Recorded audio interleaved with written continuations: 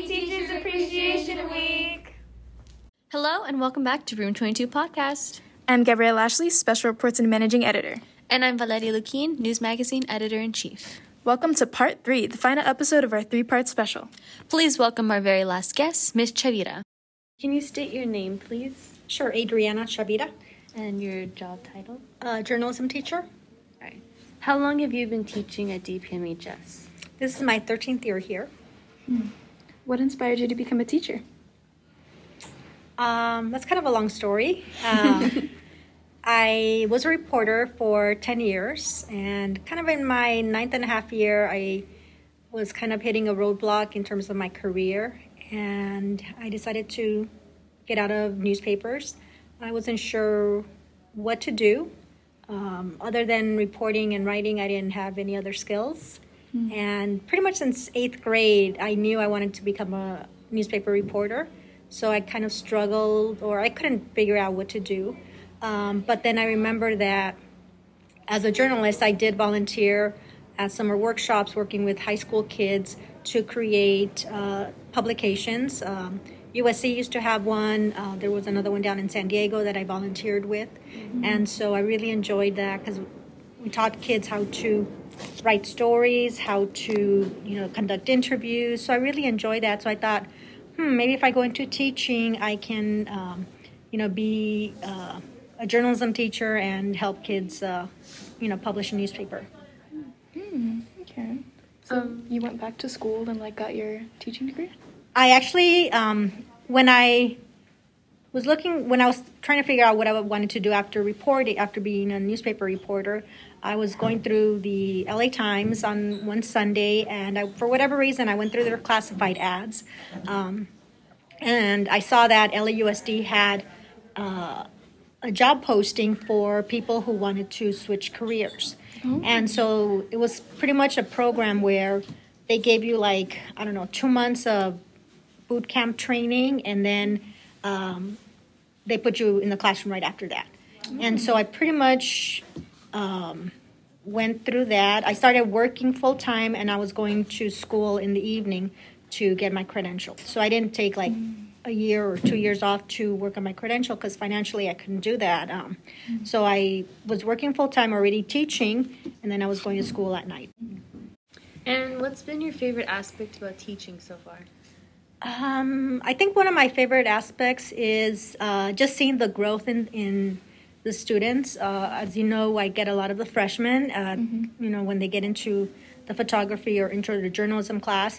So I see how they come in, and then, sometimes I have them for 2, 3, sometimes 4 years, and I see their growth and just how they mature, how they become responsible. So I really like that, seeing that growth in them. So why did you decide to teach at this school? Because this is journalism school. But there are a lot of other journalism schools. No, they're not. Oh. There aren't. I was teaching. I was a journalism advisor at another school.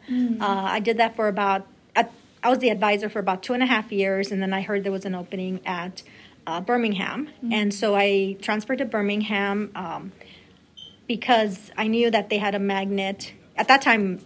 Daniel Pearl Magnet was associated with Birmingham. And so I thought, I can move closer. And then, when they have an opening at the Magnet, I can apply for that. And then the following year, that's when they actually had an opening for that. So I applied, and I got the job. Okay. What was the process like to start the journalism program here? Well, there was a journalism teacher at that time. With the Magnet, they had a newspaper. It was a good newspaper. There was no website at the time, so we started the website. I think had been my second year advising here. Was when we started a website. Not the one that we have here. It was a different one. It was a free one, but it still was a good one. We actually got a Pacemaker finalist with that other website, which I thought was. Looking back, it was very bare bones. So I'm kind of surprised of how we even got that finalist nomination. We didn't have a yearbook because the yearbook had been always with Birmingham. And so once the two schools split, in 2009, then, we had to do a yearbook. So that was tough. Design is not something that I was trained in. And so that's been always a learning curve for me in terms of how to design, especially with the yearbook. They're very creative, and I am not very creative. And so I've been lucky that I've always had students who have, some great creativity, very artistic, and I just let them run with it. Okay. What have been like some of your favorite memories this year as a teacher? It's been a tough year. Let me think about that. I think I always enjoy when we go to awards or any sort of competitions. I always like seeing when students get an award, especially ones who maybe don't have the self-confidence or maybe it's their first year, and just seeing the joy in their faces when they hear their names. So this being the first year back from quarantine, how do you think that you've been able to adjust? Let me see. I'm trying to figure out how to answer this one. It's not just being back from quarantine, but we also have a new bell schedule. And then I had the production class separated. So that's been a huge learning curve because I have editors in one class, I have staff writers in another. So the whole communication has been a struggle because of our 4-class schedule.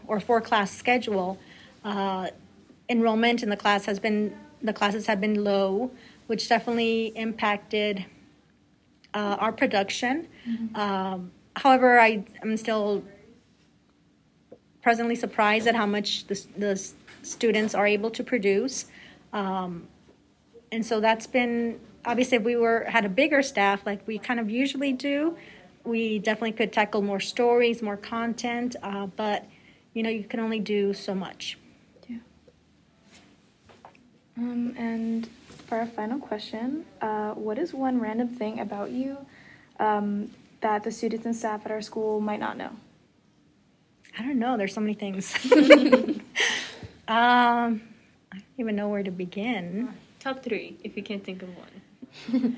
All right, some random things that a lot of people kind of would never guess. So when I first got out of college, I did just a little bit of freelancing before I got a permanent job, and I freelanced for Lowrider magazine.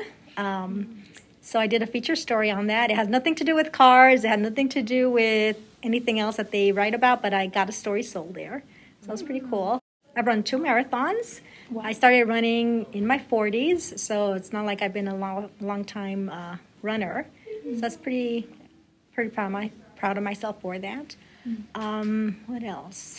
I don't know. I think, I was just talking with one of my classes yesterday, is like, in high school, I never took an AP class. So I think kids, for whatever reason, are surprised at that. It's for various reasons I didn't take them. But that's probably one of the few regrets I have in life, is probably I should have challenged myself more in school. I did have good grades. I took honors classes, but I kind of stopped at AP classes. Well, thank you for you being on our episode for Teacher Appreciation Week. Thank you. It's always difficult to be on the other side of asking questions. Well, I hope this was fun. It always is. A big thank you to all of the teachers who participated in this special of Room 22 podcast. We hope you learned something new about your teachers that make you want to appreciate them just a little bit more. And to all the teachers out there, thank you for all you do. Have a wonderful Teacher Appreciation Week. And finally, that's a wrap.